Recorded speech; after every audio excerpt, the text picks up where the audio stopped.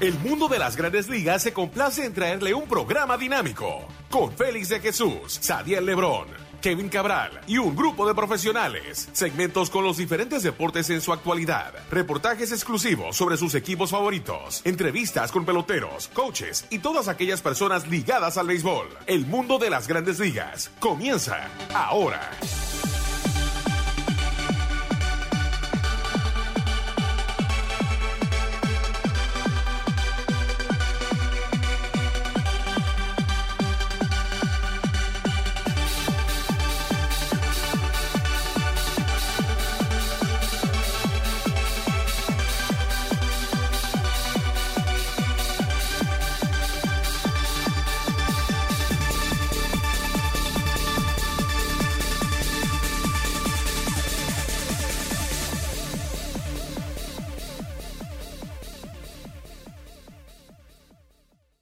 Bienvenidos a otra emisión de su programa El Mundo de las Grandes Ligas por sus portales md.com y lasmayores.com.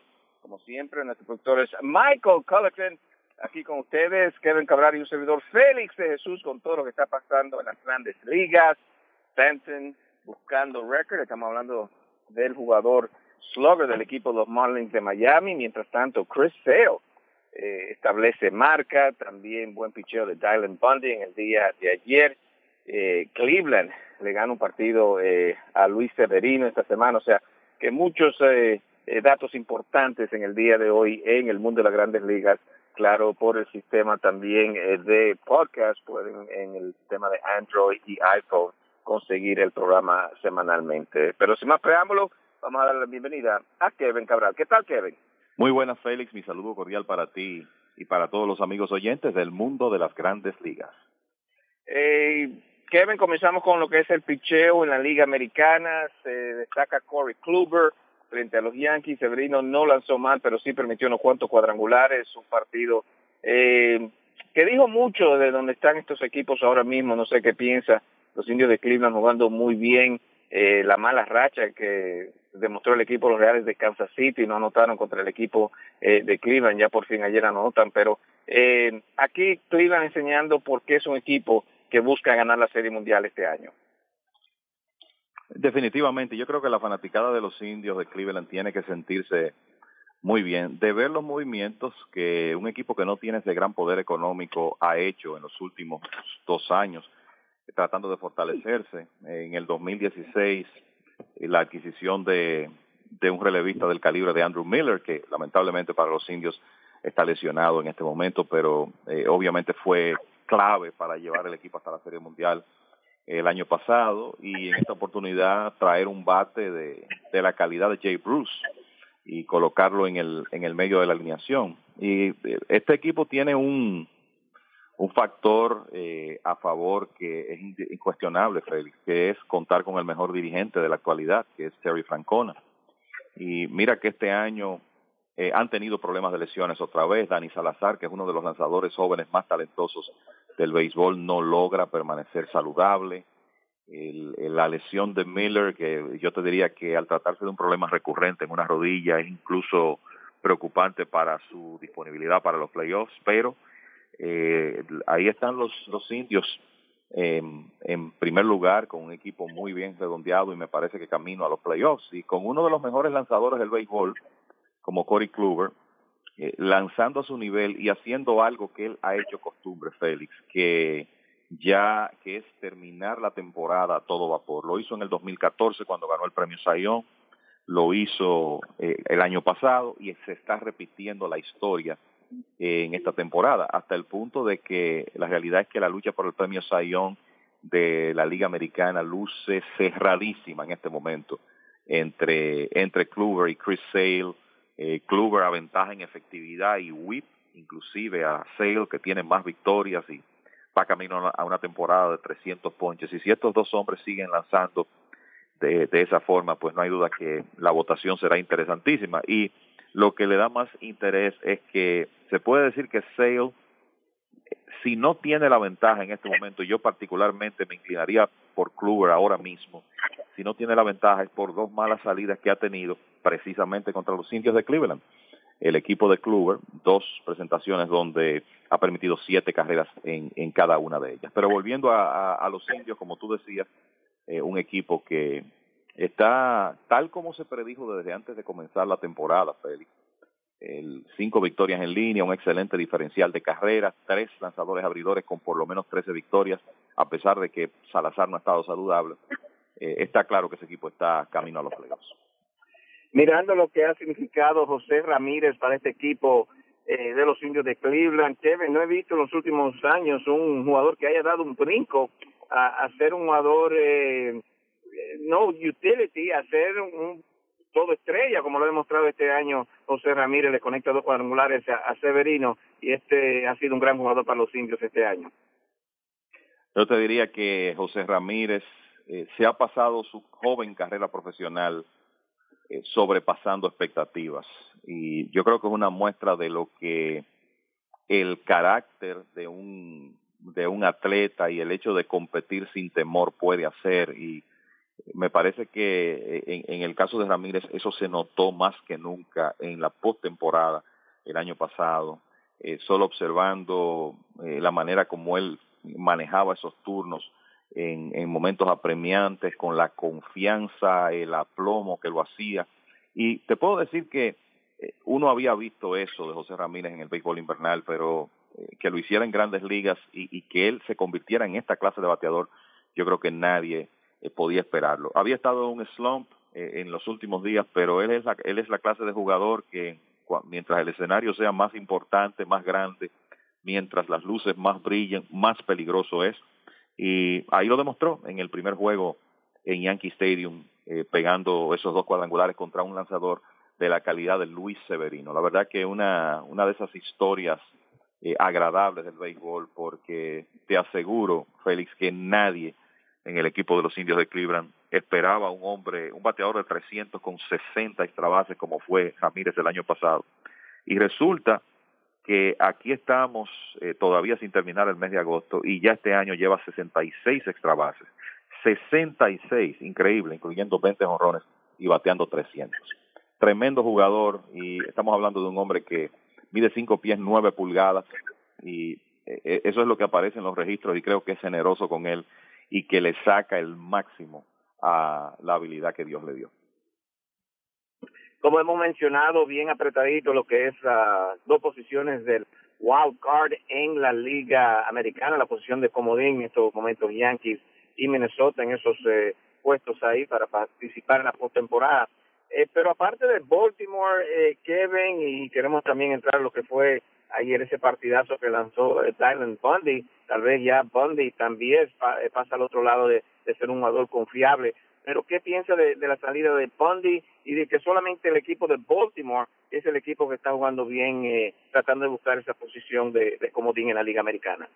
Bueno, yo te agregaría también al equipo de Minnesota, o sea, tomando en cuenta la mediocridad que prima. Los Orioles han ganado 6 en línea, tienen 7-3 en los últimos 10. Minnesota no está muy lejos de eso, tiene 6-4 en los últimos 10. En el caso de anoche, conversaba después del partido con Manny Acta, el coach de tercera base de los Marineros de Seattle, que era el equipo que Bundy tenía de frente, y además de eso, gerente general de las Águilas Ibaeñas, y decía, me comentaba lo dominante que vio a Bundy, que básicamente lo único que permitió fue un hit de toque. Y creo que algo que no podemos perder de vista es que Dylan Bundy era uno de los principales prospectos del béisbol hace unos años. Luego vino un periodo de problemas en el brazo, tuvo que ser sometido a la cirugía Tommy John, pasó por un proceso de readaptación, vamos a llamarlo de esa manera, y ya en la temporada pasada se comenzaron a ver los resultados con él. El dirigente Bob Showalter lo utilizó desde el bullpen en la primera parte de la temporada, en relevos de entradas múltiples, luego lo integró a la rotación. Bundy ganó 10 juegos y este año va a un ritmo de ganar 15, 16 partidos, y anoche fue una demostración de que cuando él tiene todas sus armas, sobre todo ese buen slider que tiene, es un lanzador que puede dominar cualquier line-up. Y fíjate que él ha ponchado 10 o más en 3 de sus últimas 4 presentaciones, lo que quiere decir que ha venido de menos a más. Y en este momento ha ganado 5 decisiones consecutivas. Y el repunte de los Orioles últimamente tiene mucho que ver con la recuperación de Bondi y de Kevin Gausman, y también de Wade Miley en menor escala. Esos abridores han estado tirando mucho mejor, y por eso los Orioles se han metido en competencia. Y uno no puede perder de vista la tremenda temporada subestimada, no se menciona, que está teniendo Jonathan Scope, el intermedista de los Orioles, bateando 304 con 29 cuadrangulares y 97 impulsadas, y el hecho de que Manny Machado ya llegó a 30 cuadrangulares anoche y ha estado incontenible después del Juego de Estrellas. Por eso un equipo de los Orioles que se veía sin esperanzas, ahora resulta que está metido en la competencia por el segundo comodín, a solo juego y medio del equipo de Minnesota. Y el mismo hecho de que Minnesota esté liderando esa lucha, Félix, es algo sorprendente. Este es un equipo que en el mes de julio primero fue comprador, adquirió a Jaime García desde el equipo de Atlanta. Días después, luego de una cadena de derrotas que sufrieron a finales del mes de julio y antes de la fecha límite, de repente se convirtieron en vendedores. Cambiaron a Jaime García al equipo de los Yankees y enviaron a su cerrador, Brandon Kinsler, a los Nacionales de Washington. Una clara demostración que al ellos meterse en ese periodo a finales del mes de julio, donde no estaban jugando bien, pues pensaban que no iban a clasificar. Y me refiero específicamente un periodo entre el 23 y el 30 de julio, donde perdieron 6 de 7 y parecía que salían de competencia. Sin embargo, los mellizos se han repuesto sin cerrador, con un abridor menos.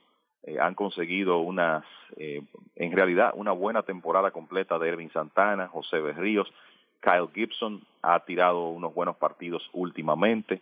El lanzador Matt Belay ha estado haciendo las veces de cerrador, y una serie de hombres encabezados por Byron Buxton, que ha estado ardiendo en las últimas semanas, que han estado llevando la voz cantante en esa ofensiva en ausencia de Miguel Ángel Sanó, y resulta que Minnesota, después que fue vendedor, ahora tiene la oportunidad de clasificar. Es una situación que prácticamente no tiene precedentes en el béisbol, y que estamos viendo eso en esta temporada. Sí, también quiero darle un poco de crédito a Bartolo Colón, el veterano de tantos años en las Grandes Ligas. También Kevin creo que ha aportado a lo que es estos últimos juegos del equipo de los mellizos, pero definitivamente todavía los equipos como Seattle, Kansas City, es frustrante, Kevin, son esos equipos que ganan 2 o 3 juegos en línea, después pierden. Ya que conversaste con Manny Acta, ¿hay algunas indicaciones de Seattle y qué puede hacer, qué está buscando? Sabemos que Félix Hernández todavía está fuera, pero de los Marineros, ¿qué ha visto últimamente que sí o no te da esperanza que este equipo entre a los playoffs? Sí, lo que pasa con estos equipos es lo difícil que les resulta lograr consistencia. Fíjate que ahora se ha caído el picheo de los Marineros otra vez, y han perdido 4 juegos en línea. Y ya en este mismo mes de agosto habían tenido otra racha de 5 derrotas, pero asimismo tuvieron una de 4 victorias y otra de hecho 2 rachas de 4 victorias desde finales de julio. O sea que ha sido una temporada de constantes altas y bajas. Y la impresión que tengo es que los Marineros básicamente van a apostar a ese grupo que tienen. No creo que vayan a hacer ningún movimiento de importancia entre hoy y mañana, 31 de agosto. Es apostar a ese material que tienen ahí, esperar que quizá Félix Hernández pueda ayudar al final. Y lo mismo se puede decir del equipo de los Reales de Kansas City. Ayer un oyente me decía, bueno, los Reales decidieron no cambiar sus estelares, y eso podría, cuando ya los Mike Moustakas, Lorenzo Cain, Eric Hosmer se declaren agentes libres después de la temporada, eso va a poner a la organización en una posición difícil. No era preferible que cambiaran esos jugadores y trataran de renovar su finca. Y lo que le explicaba al oyente es que el 28 de julio los Reales de Kansas City habían ganado 9 partidos en línea y estaban a 2 juegos del primer lugar en la división central. Entonces, ¿cómo tú, como gerente, en este caso Dayton Moore, con tu equipo jugando esa clase de béisbol, le vendes a tu fanaticada que lo que más conviene es comenzar a cambiar a los estelares? Sencillamente eso no iba a ocurrir. Es una pena que de ahí en adelante los Reales se hayan desplomado. Tienen 11 y 19 en sus últimos 30 juegos, y de hecho estuvieron cerca de establecer una marca de entradas consecutivas sin anotar carreras, una racha que finalmente quebraron anoche, afortunadamente para el equipo, porque ese es un récord que nadie quiere. Pero la realidad es que el equipo no parece que va a estar en la postemporada. Y podríamos decir que todavía le quedan unas horas a Dayton Moore para tratar de hacer uno que otro movimiento alrededor de sus estelares, pero no estoy seguro que él esté en ese estado de ánimo. Antes de entrar con más béisbol, claro, nuestros pensamientos están con la ciudad de Houston. Ellos han sufrido muchísimo con un huracán, lluvias torrenciales que pasaron por Houston. Que por cierto, varios partidos se van a jugar en Tampa, Tropicana Field, Houston, Texas en el día de ayer. Esa situación grave, Kevin, para un equipo de Houston que parecía al comienzo de la temporada o hasta hace un mes que iba a arrollar a lo que es el béisbol, pero esta situación bastante difícil y el equipo de Houston en sí teniendo que jugar fuera de su parque. ¿Cómo ve esa situación en estos momentos? Sí, la realidad es que la historia en la segunda mitad de los Astros ha sido muy diferente. Han ganado 19 y han perdido 23 después del Juego de Estrellas. Obviamente es un equipo que ha tenido muchas lesiones. Ya por lo menos cuentan con Dallas Keuchel de regreso y ha estado tirando muy bien en sus últimas presentaciones. Colin McHugh se reintegró a la rotación. Ahora esperan por Lance McCullers Jr., pero tú siempre quieres llegar a la postemporada con momentum y no sabemos si eso va a ocurrir con los Astros, que claro, ahora tienen la preocupación de la situación lamentable de su ciudad con esta cantidad increíble de lluvia que ha caído en el estado de Texas y en esa área de Houston. No sabemos cuándo esa ciudad va a regresar a la normalidad. En este tipo de procesos siempre el deporte, digamos que es un aliciente para las personas que están pasando un momento difícil y en ese sentido imaginamos que tan pronto sea posible los Astros van a comenzar a jugar en su parque, en el Minute Maid Park, pero tienen que estar las condiciones mínimas creadas para eso. Mientras tanto tienen que jugar esta serie en Tampa y tratar de encontrar la ruta ganadora otra vez. Afortunadamente ellos tuvieron tan buena primera mitad que es prácticamente un hecho que van a clasificar, pero de nuevo, tú quieres llegar jugando buen béisbol a la postemporada y por ahí podría venir una inyección importante porque ya se anuncia que el viernes se reintegra la alineación Carlos Correa, que en el momento de lastimarse era candidato al premio de jugador más valioso de la Liga Americana y que es un líder indiscutible en ese equipo. Me parece que la adición de Correa podría ser un bálsamo que ese equipo de Houston necesita para comenzar a jugar mejor béisbol. Y ojalá que lo que está pasando en la ciudad también sirva de motivación para estos jugadores, tratar de regalarle la mejor actuación posible en el resto de la temporada a todos esos habitantes de Houston y zonas aledañas que están atravesando una situación tan difícil en este momento. En lo que se refiere a los Tigres de Detroit, Kevin, Cabrera tiene problemas en la espalda. No sabía que algo físico tenía Cabrera. Ha bajado bastante su producción. He suspendido también 7 juegos. Mientras tanto, el equipo de los Yankees recibe noticias, aunque están apelando de que Sánchez son 4 juegos y su catcher de reemplazo, Austin Roman, tenían 2 juegos. Entonces, ¿cómo ve esa situación? Y se ha dilatado un poco ahí lo que es el comisionado. Sería porque son 2 receptores, no quieren dejar al equipo de los Yankees corto. Sabemos que también el receptor japonés que está en la Liga Menores es el único que tienen en el roster de 40. ¿Cómo ve esta situación? Y más bien también lo de Cabrera. Correcto. Bueno, comenzando con los Yankees, en realidad me ha llamado la atención el tiempo que se ha tomado la decisión final después de la apelación. Incluso se está especulando que Sánchez podría jugar este fin de semana en la serie contra Boston y que la decisión final ocurra después de eso. Si es así, pues sería un tiempo mucho más largo de lo que se estila en estos casos en Major League Baseball, pero la oficina del comisionado tendrá sus razones y no hay duda que es una situación difícil. Yo te voy a decir que por un lado me parece que Gary Sánchez salió bastante bien con una suspensión de 4 juegos. Pensé que tomando en cuenta el rol que él tuvo en la trifulca, la suspensión iba a ser peor. pero está el problema agregado de que los dos receptores de los Yankees fueron protagonistas de la trifulca y tienen suspensiones sobre ellos, y si esas suspensiones ocurren al mismo tiempo, pues obviamente eso le va a complicar las cosas a Brian Cashman. Por lo menos está la ventaja de que ya en un par de días los rosters se expanden a 40 y es más fácil tú resolver una situación de un par de días, por ejemplo, hasta que la suspensión de Romine se cumpla. Pero la realidad es que me ha llamado la atención el tiempo que se ha tomado este proceso, y puede que las complicaciones tengan que ver con eso, tomando en cuenta que se trata de un equipo contendor que estaría sin sus dos receptores. En cuanto a lo de Cabrera, la realidad es que cuando tú ves un jugador de la habilidad de Miguel Cabrera, uno de los grandes bateadores derechos en la historia del béisbol, bateando alrededor de 250, específicamente 253 en este momento.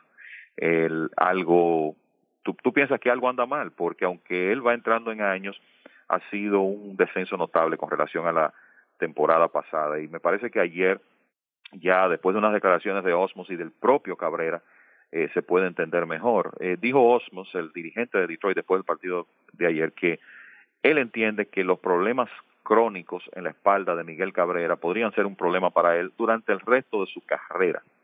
Él dice que es algo que Cabrera va a tener que manejar durante el resto de su carrera, o sea que es difícil para cualquier bateador poder producir a su altura con un problema recurrente en la espalda. Y el propio Cabrera dijo que la realidad es que él se lastimó la espalda en el Clásico Mundial de béisbol, y durante esta temporada del 2017 él ha estado manejando esa situación, y creo que eso se refleja en el terreno, porque sencillamente en ningún momento hemos visto de manera consistente al Miguel Cabrera que hemos visto en los últimos 12 o 13 años. Es una pena, porque de nuevo estamos hablando de un hombre con una carrera histórica, pero es frecuentemente lo que ocurre. A medida que llegan los años, pues las lesiones comienzan a afectar a estos jugadores, y un buen ejemplo de eso es Albert Pujols, y cómo él ha cambiado como bateador, para mí en gran medida debido a los problemas físicos que ha tenido. Ahora que menciona Kevin, Albert Pujols, interesante, estaba mirando los numeritos, por lo menos ofensivos, de él y Robinson Cano, y muy similares, aparte de lo que es el promedio de bateo. Cano, claro, cerca de los 280, mientras Pujols está por los 230, pero cuadrangulares, carreras impulsadas. Es porque están en diferentes mercados, o porque uno dice, bueno, ha bajado tanto la producción de Albert, que no está en esa liga, pero ¿qué piensa de que los numeritos de verdad, aparte del promedio, no son tan negativos? Bueno, yo creo que lo principal es, Félix, cómo esos promedios se han desplomado en la era de Pujols en Anaheim. Estamos hablando de un hombre que tuvo posiblemente los mejores 10 años de inicio de carrera de jugador alguno en la historia del béisbol. Y eso quiere decir que Pujols estableció un estándar imposiblemente alto. Esa es la realidad. Cuando él salió de San Luis, bateaba 328 de por vida. Hoy en día ese promedio está en 305. Ciertamente, y eso lo hemos comentado en otras ocasiones, él ha seguido siendo un bateador productivo en materia de cuadrangulares y carreras impulsadas. En este momento tiene ritmo para acercarse a 100 remolcadas. De hecho, si él termina bien, va a llegar a 100 impulsadas otra vez y quizás rondar los 25 cuadrangulares. Pero el problema es que este hombre en su apogeo bateaba entre 320 y 350 con más de 40 cuadrangulares y 120, 130 carreras impulsadas. De nuevo, el estándar demasiado alto. Y eso es parte del problema con Pujols. Él sigue siendo por lo menos en materia de cuadrangulares y carreras impulsadas, un hombre productivo, pero vamos a estar claros. Un promedio de 230, un porcentaje de envasarse de 274 y un slugging de 374. Ese slash line, como le dicen, esos promedios de Albert Pujols son deficientes, y esa es la realidad que él enfrenta en esta etapa de su carrera. Para terminar ya con la Liga Americana, Chris Sale llega a 1,500 ponches y le hace uno recordar de lanzadores zurdos como Randy Johnson, claro, uno de los mejores de todos los tiempos, Kevin, pero la cifra de llegar todavía temprano en su carrera de Chris Sales. ¿Qué no puede decir de ese lanzador de Boston, que hasta ahora pienso con la ausencia de Price ha mantenido este equipo de Boston en primer lugar? No, definitivamente él ha sido vital para lo que ha hecho su equipo. Y cuando tú dices, bueno, el que ha llegado a 1,500 ponches con menos entradas lanzadas en la historia del béisbol, estamos hablando de algo muy significativo. Es cierto que hoy en día los bateadores se están ponchando más que nunca, eso es algo que Sale tiene a su favor, pero cuando tú ves 1,500 ponches en 1,290 episodios, mejor que Kerry Wood, que tenía el récord anteriormente, mejor que Pedro Martínez, estamos hablando de palabras mayores. Y además de eso, Sale llegó a 264 ponches anoche, va a un ritmo de pasar de 300 ponches, y eso es algo que no hemos visto en la Liga Americana desde el siglo pasado. O sea, la última vez que un pitcher de la Liga Americana ponchó 300 bateadores fue Pedro Martínez en 1999. Los que lo han hecho a partir de ahí, Randy Johnson, Clayton Kershaw hace un par de años, lo han hecho en la Liga Nacional. O sea que en realidad la temporada de Sale ha sido extraordinaria. Yo creo que el equipo de Boston no podía pedir mejores resultados en el primer año de ese cambio que hicieron con el equipo de los Medias Blancas, recordando que Sale, entre otras cosas, tiene ya 17 juegos de 10 ponches o más en esta temporada, la mayor cantidad en Grandes Ligas, y que también encabeza la Liga Americana en victorias con 15. Por eso decíamos que esa lucha por el Cy Young está tan interesante entre él y Corey Kluber del equipo de Cleveland. Bueno, hay mucho más en su programa El Mundo de las Grandes Ligas, por claro, mlb.com y lasmayores.com. Cuando regresemos vamos a tocar algunas notas que tenemos a ustedes en lo que es la Liga Nacional, Stanton, Kershaw. Bueno, vamos a una pequeña pausa, Michael, y ya regresamos con mucho más.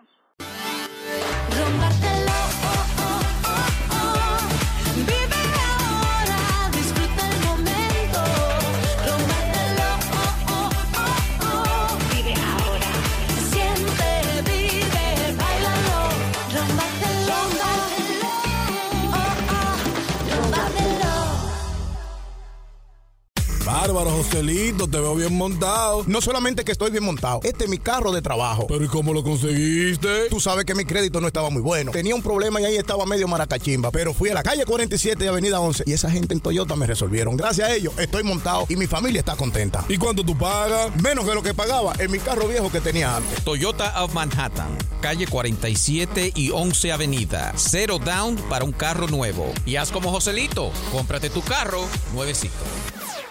Con más de 30 años de experiencia en odontología, el Dr. Regus ofrece la última tecnología en regeneración de los huesos y tejidos. También blanqueamiento dentales, braces invisibles. Tenemos parqueo gratis. Y si usa transporte público, es fácil llegar en el tren A o el tren 1. Estamos a solamente una cuadra. La parada es la 207 en Manhattan.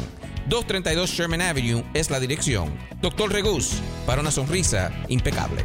El número a llamar para su cita es el 212-304-0186. 212-304-0186. Bueno, de regreso a su programa El Mundo de las Grandes Ligas por sus portales, mlb.com y lasmayores.com.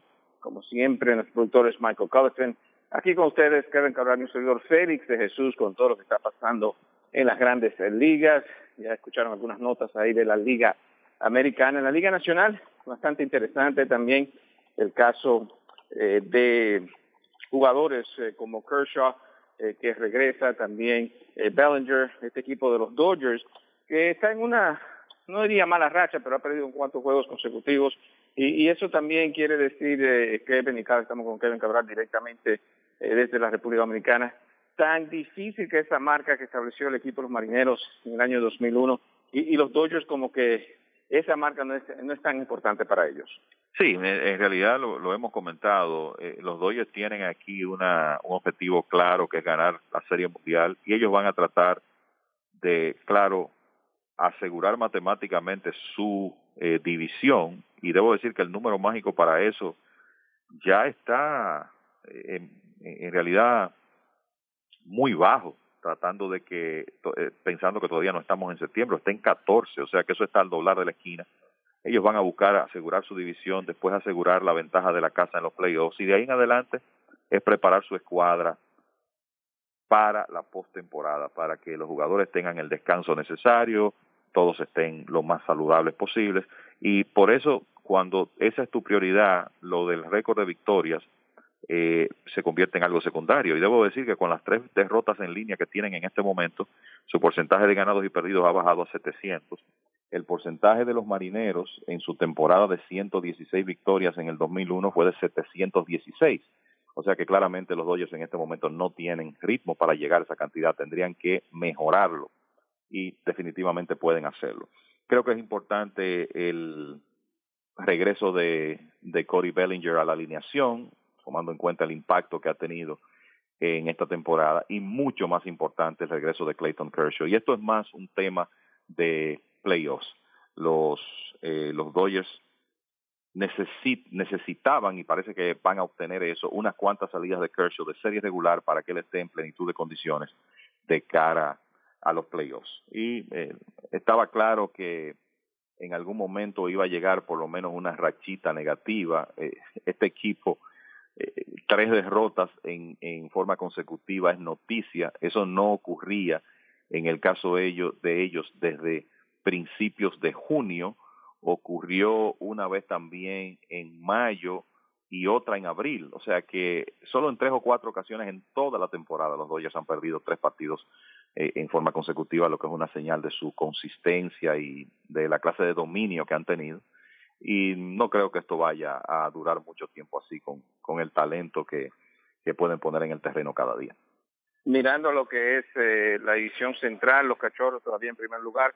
Milwaukee se ha mantenido ahí, pero tengo ya como 2 semanas lleven mirando que como que no cambia mucho esa ventaja de los Cachorros. Los Cardenales han caído un poquito, los Piratas ya pienso que están fuera.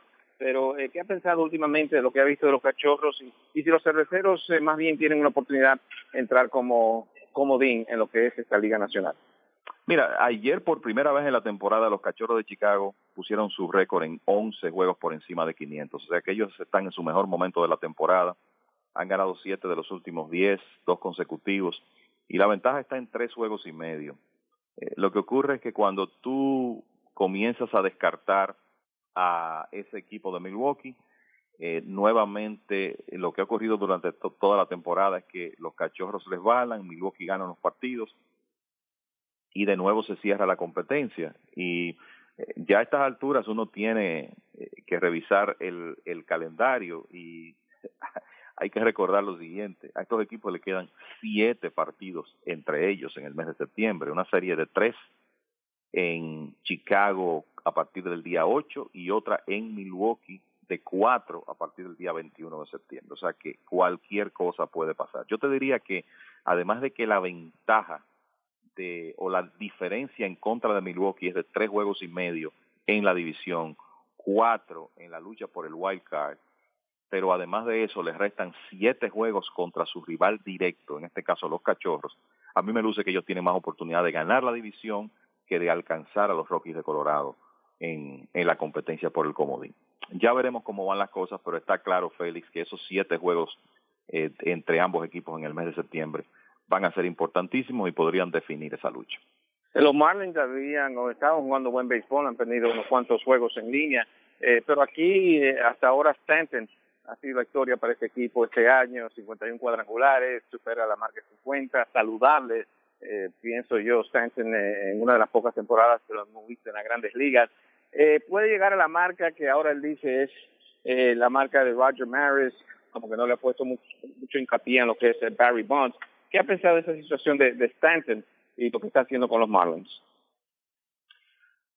Imagínate, Stanton ayer llegó a 18 cuadrangulares en el mes de agosto, estableciendo un récord que tenía 80 años de edad en poder de Rudy York desde 1937. Tiene 30 cuadrangulares a partir del 1 de julio y tiene la oportunidad de establecer una marca de cuadrangulares en 2 meses consecutivos, dependiendo de lo que haga hoy y mañana en los últimos 2 días del mes. Y digo eso sabiendo que los Marlins tienen compromiso hoy. Mañana es jueves, es un día donde no hay actividad completa y rápidamente reviso por aquí que tienen partido también. O sea que ciertamente le quedan 2 juegos. Él también tiene una oportunidad de por lo menos empatar el récord de cuadrangulares en un mes cualquiera, que es de 20, en poder de Sammy Sosa, desde junio de 1998. O sea que lo que Stanton está haciendo es histórico. Él, con lo que ha ocurrido en esos últimos 2 meses, se ha metido en la competencia de premio de jugador más valioso de la Liga Nacional, donde me parece que ahora mismo su principal competencia es Paul Goldschmidt, el inicialista de Arizona, pero Stanton es un nombre que hay que mencionar.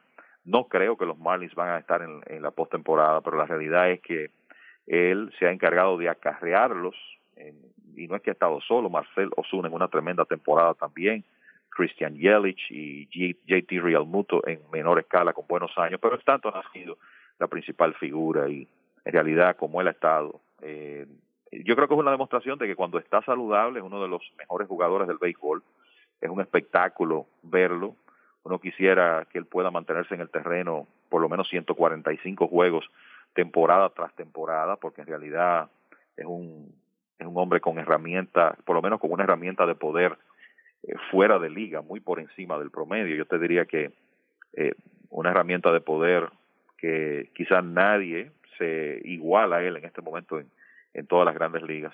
Y lo único que uno puede esperar es que él logre mantenerse saludable. Bueno, eso ha sido un resumen para ustedes en el día de hoy, lo que está pasando en las grandes ligas. Kevin, ¿algunos comentarios finales? Claro, Félix, mira, hablamos de lo que está haciendo Chris Sale. Yo creo que en el repunte de los Cachorros de Chicago es importante destacar lo que ha hecho Jake Arrieta, que tuvo un pésimo inicio de temporada, pero en los últimos 2 meses ha sido uno de los mejores lanzadores del béisbol. Arrieta tiró 6 ceros ayer, ganó otra vez, y desde el 1 de julio tiene efectividad de 1.69 con 7 victorias y 2 derrotas. En ese lapso es la mejor efectividad de la Liga Nacional. Eso es importante para los Cachorros en su afán de repetir como campeones de la división, pero también muy importante para Arrieta, porque él es agente libre después que termine la temporada. Bueno, ha sido un placer trabajar para ustedes. De parte de la producción, Michael Collison, aquí Kevin Cabral y un servidor Félix de Jesús, diciéndoles que se queden aquí en sintonía para todas las últimas noticias en lasmayores.com y mlb.com. Nosotros estaremos con ustedes la próxima semana.